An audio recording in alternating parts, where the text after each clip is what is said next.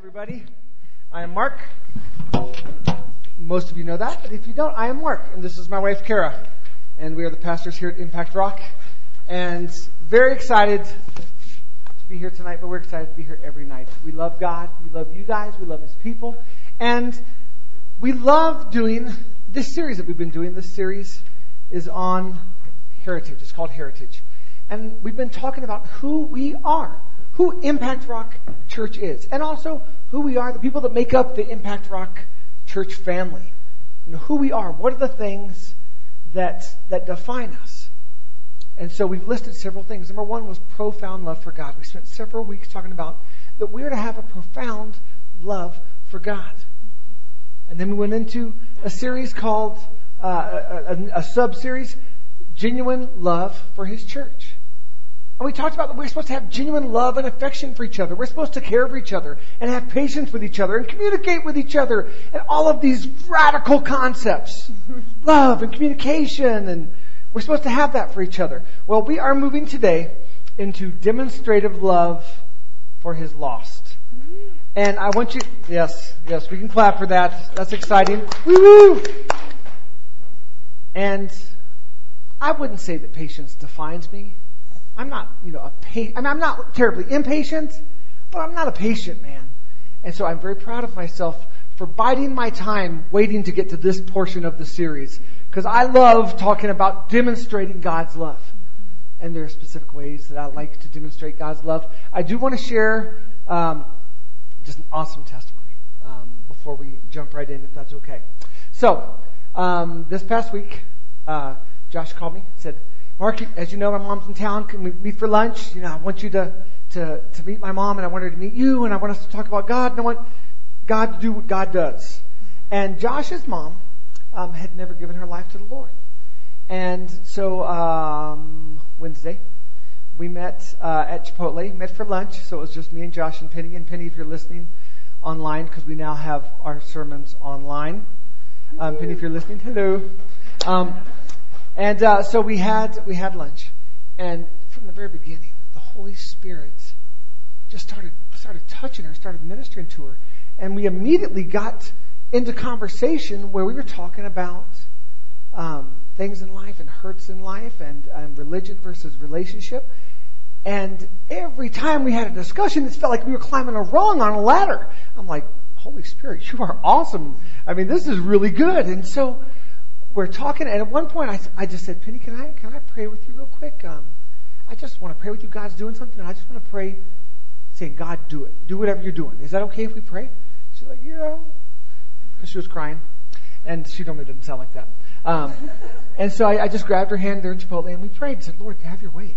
You're doing really cool things. So have your way. Keep doing what you're doing.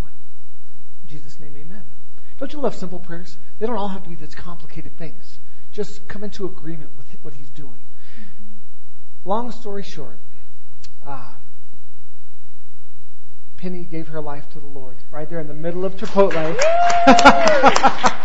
Amen. We were just talking, and she said, "I believe. I've always believed.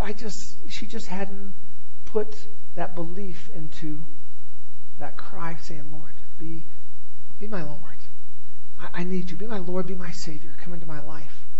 And right there, holding hands, crying in Chipotle, she gave her life to the Lord. And we were laughing, and it was awesome. And Lord knows these poor, innocent people who thought they were just going to grab a burrito or a quesadilla or tacos. And, God had plans, for them that day. They're like, oh, I feel like Burger King. He's like, no, you don't feel like Chipotle. I feel like Chipotle. And they walked into Chipotle and they saw these things that the Holy Spirit was speaking, and we may never see the results of those things, but we saw the results of that day, and it was awesome. And Josh said for the rest of the weekend that his mom kept telling him, I just feel different. I just feel different. So praise God. Amen. That's awesome. So, demonstrative love for God's lost. Demonstrative love for God's lost. Church, if we hadn't gone through the first two steps, if we hadn't laid out and come into agreement that we need to have a profound love for God. Not something that's wishy-washy, or not something that's cookie-cutter, but something that is deep and that is real, that has depth and meaning. If we hadn't come to that place where we talked about having a profound love for God, and if we hadn't come to that place of agreement saying that we will have genuine love for one another and for His church, then there is absolutely no need for us to preach this third part. There's no need for us to preach having demonstrative love for His lost. Because if we can't love each other, the Word says that. If you can't love your brother who you can't see, how do you claim to love God who you can't see? We love God first. We love each other. And then, with confidence, we can go outside these walls, and we can go into the world, and we can go to the lost, and we can say, I belong to an awesome family that I know you would benefit from being a part of. And I want to invite you. And we can go outside the walls and say, I have a relationship with a risen Savior. Not some icon, not some dead guy on a cross, not some religious symbol. A risen Savior. That cross is empty. And so I can tell you about my relationship because it's real. But the fact that we have that steps 1 and 2. Now we can go into step number 3. We must love God. We must be genuine, sincere, and affectionate. Why would anyone want to join this family? We'll often talk about Impact Rock as a family. Why would anyone want to join this family if we're not real and if we're not sincere in our love for God and our love for one another? Right? Because then what are we doing when we're going out to the world? It ain't going to be genuine because it's coming from the confines of our love, which we have extents to it. We have limits to it. So we're going to be faking it. But when we're real and genuine in our relationship with God, we're real and genuine with one another, not trying to put up fronts or facades, but just being real. It makes it so much easier than to go outside the walls and go, hey, I don't know it all. I don't claim to know it all, but let me just share with you what I do know. Well, what does the Bible say about this? I don't know. I'll look it up, but let me tell you what I do know. And we're just real, and we show that love. Let's pray. Lord, let us get it. Lord, let us get it. Father, let this word, this topic that is so dear to your heart, Lord, let it sink deep within inside of us. Lord, let it move us to action. Let it not just be a bunch of words that we hear, but Lord, let life come forth from this. And let it move us, Lord, to respond. Holy Spirit, have your way. Speak to each one of us individually. Karen, I just yield to you, Lord. Yes. We ask you to have your way. Let it be your heart that is conveyed and your words that are heard. In Jesus' name, amen. Yes. Amen. Demonstrative. It's an adjective is defined as this. Characterized by or given to open exhibition or expression of one's emotions, attitudes, etc., especially love or affection. That's the first definition just that Webster provides us for demonstrative. And we've talked about being expressive. We've talked about being open. We've talked about being real and demonstrating love, affection, these things. Well, we're to do the same thing with the lost. The second definition is serving to demonstrate, to be illustrative. The third is serving to prove the truth of anything. Indubitably conclusive. Yeah, I wouldn't use indubitably, but it works. So, to prove the truth of anything. You guys, when we walk outside these doors and we bear the name of Christ, I promise you, the world is looking to see if our life proves that He loves them.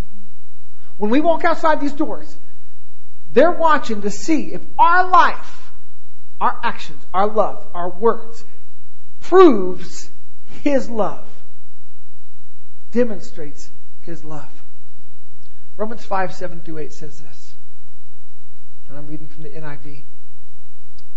Very rarely will anyone die for a righteous man, though for a good man, someone might possibly dare to die. But God demonstrates His own love for us in this, while we were still sinners, Christ died for us. He demonstrated His love for us, that while we were at our worst, He sent His Son Jesus to die for us. While we're at our worst. Not when we were good or righteous. While we're at our worst. If God loved us so much that He demonstrated it, then we're clearly to follow His lead. I want to encourage you guys to, as we're going on this series, read Luke chapter 15. Study Luke chapter 15. Study it again and again. The whole chapter. The whole chapter is about the lost. The whole chapter is about His lost. His lost. So spend time studying His Word, Luke chapter 15. I'm going to run through 1 through 12, and I'm going to kind of paraphrase the end of it, which talks about the parable of the prodigal son. But I just want to read 12 verses to get us going and to kind of drive some points home. So Luke chapter 15 in the NIV.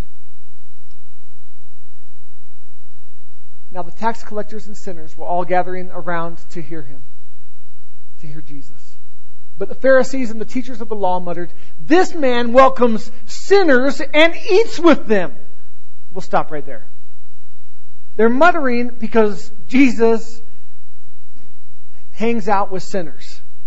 Once again, He demonstrates His love. We follow His lead. When we're ever in doubt what to do, we just kind of look to Jesus and follow His lead. And He sets the awesome example for us. Okay, so the Pharisees, the religious leaders mumbling, "This man welcomes sinners and eats with them." Then Jesus told them this parable. "Suppose one of you has 100 sheep and loses one of them. Does he not leave the 99 in the open country and go after the lost sheep until he finds it?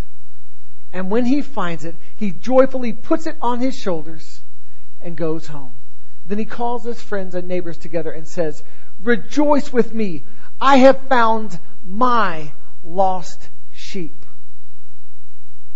I tell you that in the same way there will be more rejoicing in heaven over one sinner who repents than over 99 righteous persons who do not need to repent.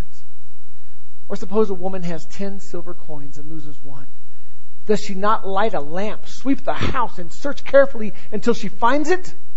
And when she finds it, she calls her friends and neighbors together and says, 'Rejoice with me, I have found my lost coin.' In the same way, I tell you, there is rejoicing in the presence of angels of God over one sinner who repents." Jesus continued, "There was a man who had 2 sons. The younger one said to his father,